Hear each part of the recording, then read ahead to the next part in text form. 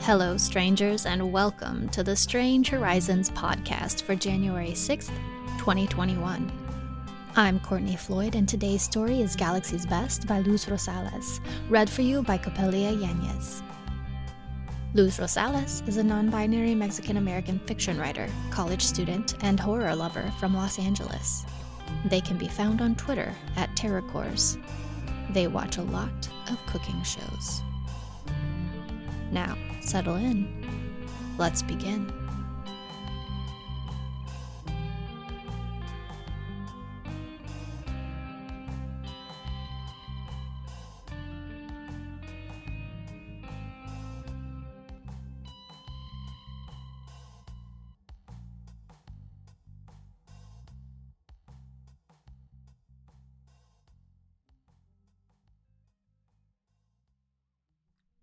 Galaxy's Best by Luz Rosales.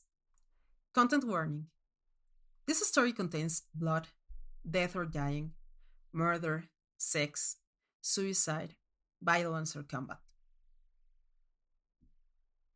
My family's religion was Galaxy's Best, a reality cooking show. We gathered in the living room every Sunday evening to watch it. We watched in silence, as if hypnotized, never pausing it. This wasn't family bonding time. It was all about the show. Once the episode was over, we resumed our own activities. Occasionally we discussed it with each other, mainly to argue over who we thought was going to win. We were not alone in our devotion. Almost everyone was obsessed with it. All my classmates watched it, as did my teachers. I constantly overheard people talking about it in stores and on the streets. It dominated the news. To win Galaxy's Best was to become a god. Statues were erected in your honor. Wherever you went, admirers and worshippers followed. You'd be recognized everywhere. People genuflected at your feet, offering gifts and discounts, praising your skill. Not only that, you won $500,000 and got to work in the mansion, the best restaurant in the galaxy. Since it was located in space, it was prohibitively expensive. Transportation alone could set you back several $1,000s. Most of us would never get to eat there. We could only dream, as we were shown images of the menu items, ranging from the familiar omelets, burger, steak, to things that weren't meant for human consumption but looked enticing nonetheless. My first love was the show's host, Chef Max. Max was an amorphous alien made of pink slime, lard, and buttercream. Sometimes he twisted himself into a human shape, but most of the time he took the form of a giant blob, constantly twitching and throbbing and dripping. He had no face and was covered in little holes. His voice came out of each individual hole, so when he spoke, it was like a chorus talking all at once. I wanted so badly to touch him. I drew pictures of us together, kissing and hugging, surrounded by hearts and phrases like Iris and Manx and Together Forever. My favorite part was the eliminations. At the end of each episode, Manx deemed the contestant undeserving. And then they were locked in a dark room with him. Manx sat on a throne while the contestant cowered on the floor, so small in comparison. He tore into them, targeting not just their cooking skills, but everything about them. He knew personal details they had never divulged and broke them up in his attacks. During these segments, I turned the volume up as much as I could without my parents getting mad. Even when he was saying such harsh things, his deep voice comforted me. At last, Manx ate the contestant.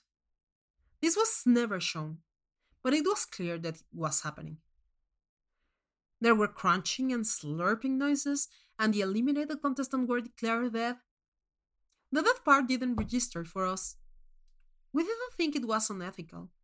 It was meant to be entertainment, and we were entertained. In middle school, I befriended a girl whose dad was selected to compete on Galaxy's Best. Her name was Cassidy, and she was quiet and kept to herself.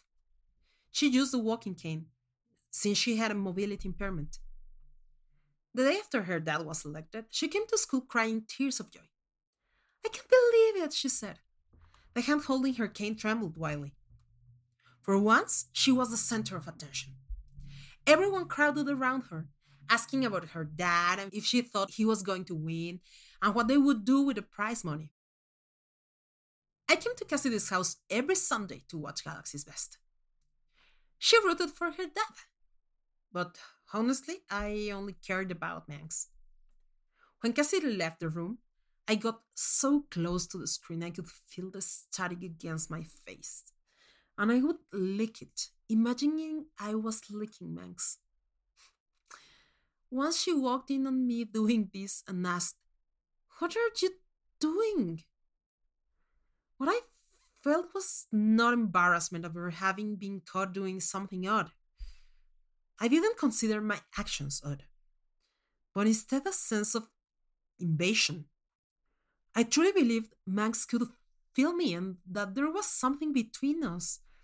It didn't matter that he was an alien beyond human comprehension or ability, and I was a preteen girl who struggled with basic math. I thought we were made for each other, and I couldn't handle being intruded upon while in the middle of an act that, to me, was as intimate as sex. I stopped going to her house after that. The next week, her dad was eliminated. He messed up big time, serving raw chicken twice in a row. When Manx was castigating him, he dared to stand and speak up. "Fuck you," he said. The camera didn't cut away. It showed everything. Max bit into Cassidy's dad and drank his blood. Arms sprouted from Max and ripped up peels of flesh. His mouth was one vertical slit, lined with dozens of sharp teeth.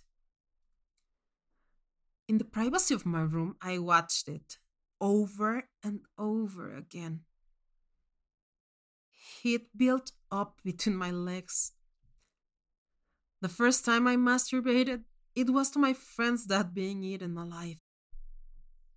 I felt guilty after.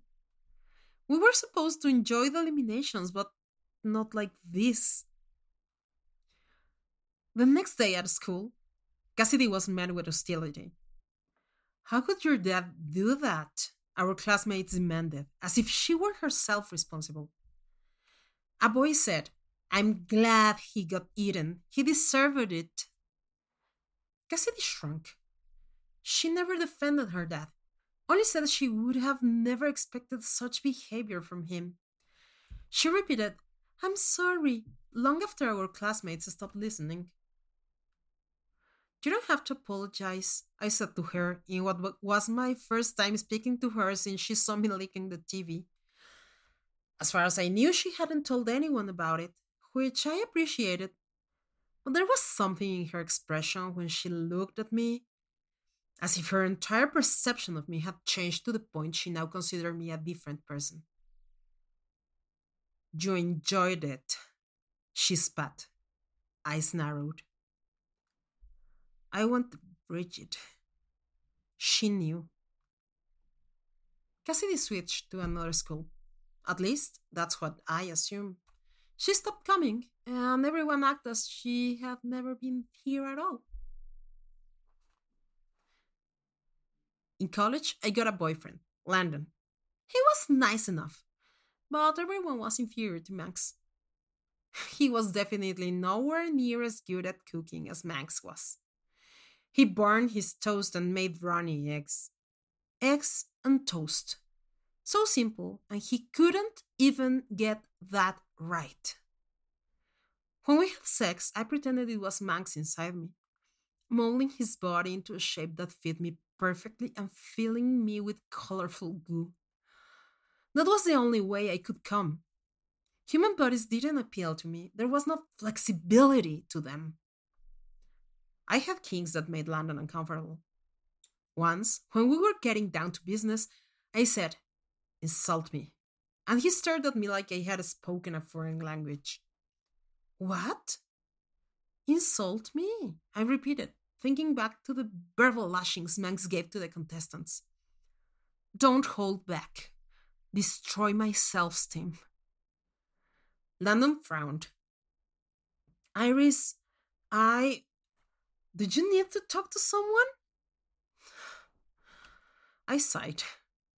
He could be so annoying. "It's not like that. Just do it."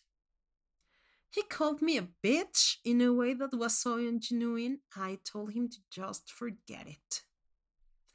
I also asked him to bite me, which he complained about but still did. He worried my flesh between his feet, dribbling spit down my arm, and with my other hand, I touched myself. I told Landon I didn't want kids, but I thought about bearing Manx's children. Half human, half alien, living proof of our love for each other. After 2 years together, he confronted me about the fact that I watched Galaxy's Best obsessively and ignored him when it was on. "That show is so stupid," he said.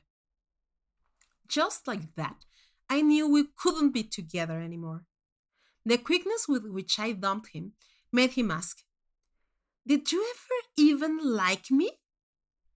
I didn't answer. With London out of the picture, I dedicated myself to cooking. I went to culinary school and, shortly after my 26th birthday, opened up a restaurant. It was a higher end Mexican restaurant for people who wanted to feel fancy when eating tacos. I got rave reviews and enjoyed the praise, but really, I was doing all this in the hopes I would get selected to compete on Galaxy's Best. For 6 years straight, I applied to be a contestant. I knew the chances of getting selected were slim. Every chef wanted to be on that show, and they only had 16 in each season. That didn't discourage me.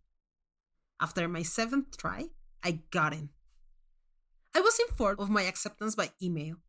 When I read it, I regressed to my preteen self and squealed. I called my family and friends. "I'm going to see Chef Manx," I announced as soon as they picked up. They all wished me luck, but I didn't want to win. I wanted the exact opposite. Galaxy's Best was filmed on a spaceship. I had toured a few other ones before, but this one was huge, with a giant kitchen, a well-stocked walk-in pantry, and bedrooms that belonged in an upscale hotel. As the ship ascended, we all watched, amazed, as Earth got farther and farther away. We were in space now, somewhere most people would never go. For the first episode, we prepared a dish that represented us and presented it to Chef Manx. My heart leaped when I saw him. He was bigger than I'd expected, much taller than even the tallest contestant, who was himself well over 6 feet. It took all the self-control I had to stay where I was and not run over to him. The contestant before me, Eliana, who I'd seen before on the internet and magazines advertising her Mediterranean restaurant, served lamb chops. Before he tried it, she listed off all her achievements, ranging from winning a middle school baking contest to getting a Michelin star. When Manx cut into the lamb chop, he made a discovery. It was raw. Even without a face, his disgust was palpable. It emanated off of him. The rest of us stepped back in anticipation of his outburst. The plates and silverware and cameras rattled. The tables and cabinets shifted. The floor lurched. "You're an award-winning chef?" Max demanded. His blobby body became hard and spiky. Eliana nodded meekly. "And you give me this?" The plate levitated off the counter, then shot through the air, hitting a wall and shattering. "You should be ashamed of yourself. If a restaurant served that, it wouldn't win any awards. It'd be shut down." My face burned. A part of me envied Eliana. A few minutes later, I was called up. By then, my self control was gone. I went right up to Manx and inserted my finger into one of his holes. It wasn't big enough for my finger to fit in at first, but it widened easily, opening up to welcome me. He was cold and sleek. I wanted to go deeper, press my fist into him, but someone, a crew member, grabbed me from behind with a tentacle that made my skin sting. Don't touch him, he hissed. I held my hand out to Manx. I loved you, I called, before licking the slime of my fingers. It had a sharp, bitter taste.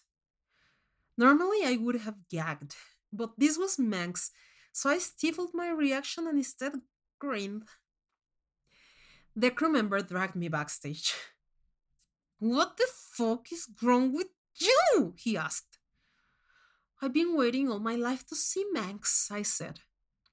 This isn't a fucking dating show. You have to respect him at all times. If you touch him again, you're being thrown right into space. I went back to the stage, where I tried again, this time keeping my distance and presenting my chilaquiles. He said they were good, but that I should try something more complicated.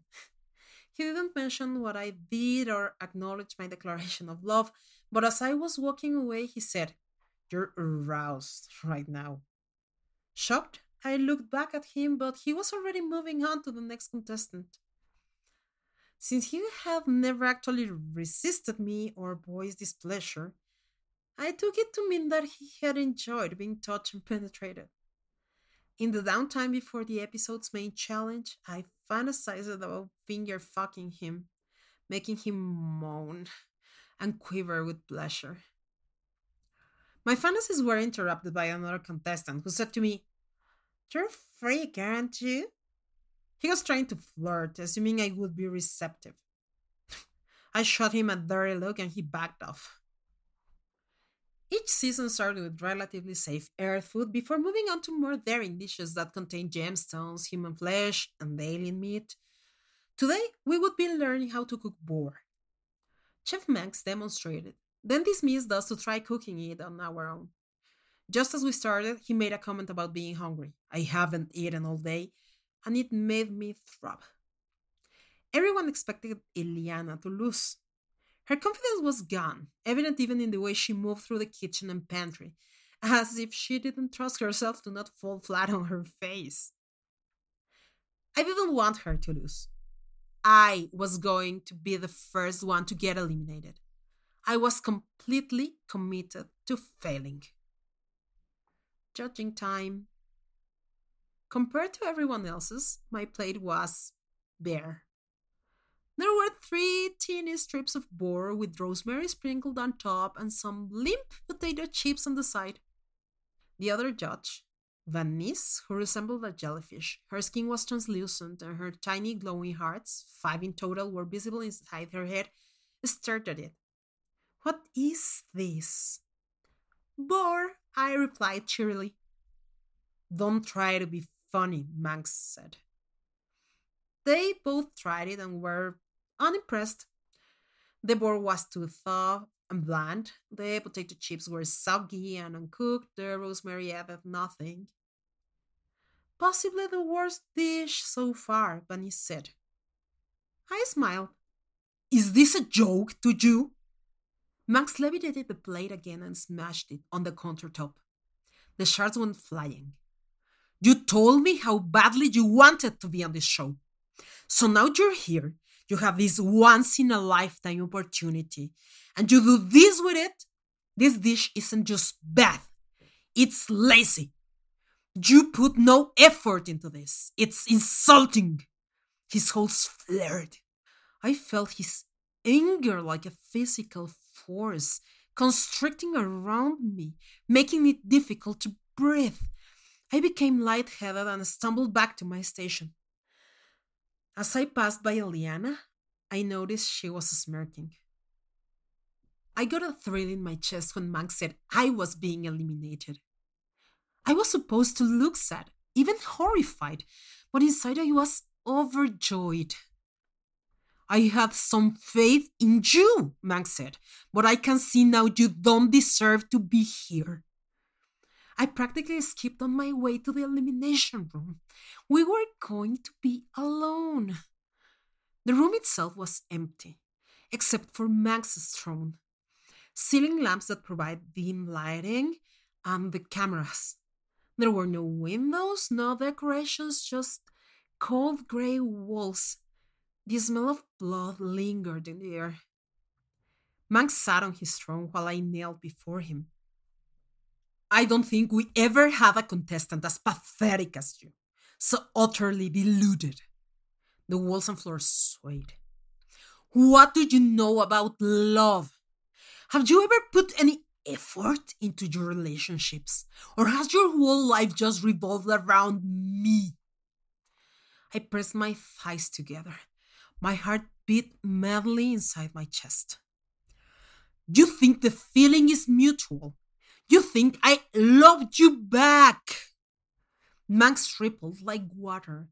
Spikes erupted from his body. Why would I ever love you? He screamed it, loudly enough that it caused a quake. The tremor knocked me into the air, then I was swept up in a hot gust that blew me backwards.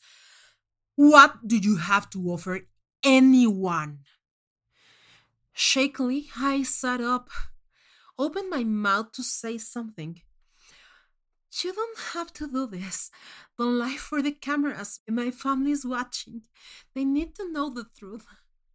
Before I could, Max levitated me, brought me closer until I was dangling above him. Finally, his spikes turned into arms that gripped me roughly, but I took it as a lover caress. How sweet. His nails scraped off my skin, drawing blood. Tears welled in my eyes. Yes, I whispered. Manx's mouth was a bottomless black cavern. It was where I belonged. I strained towards him, desperate to be inside him. My dream was coming true. In my last moments, I felt pure ecstasy. This was a level of pleasure I had never before experienced, not even during my strongest orgasms. I was being ripped apart, and I was the happiest that I had ever been. Manx loved me. I loved him. Nothing could separate us now.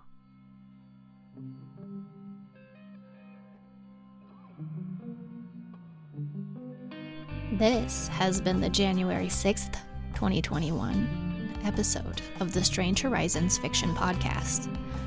We hope you like what you heard. Leave us a comment on the podcast page, and while you're there, check out our other recent episodes.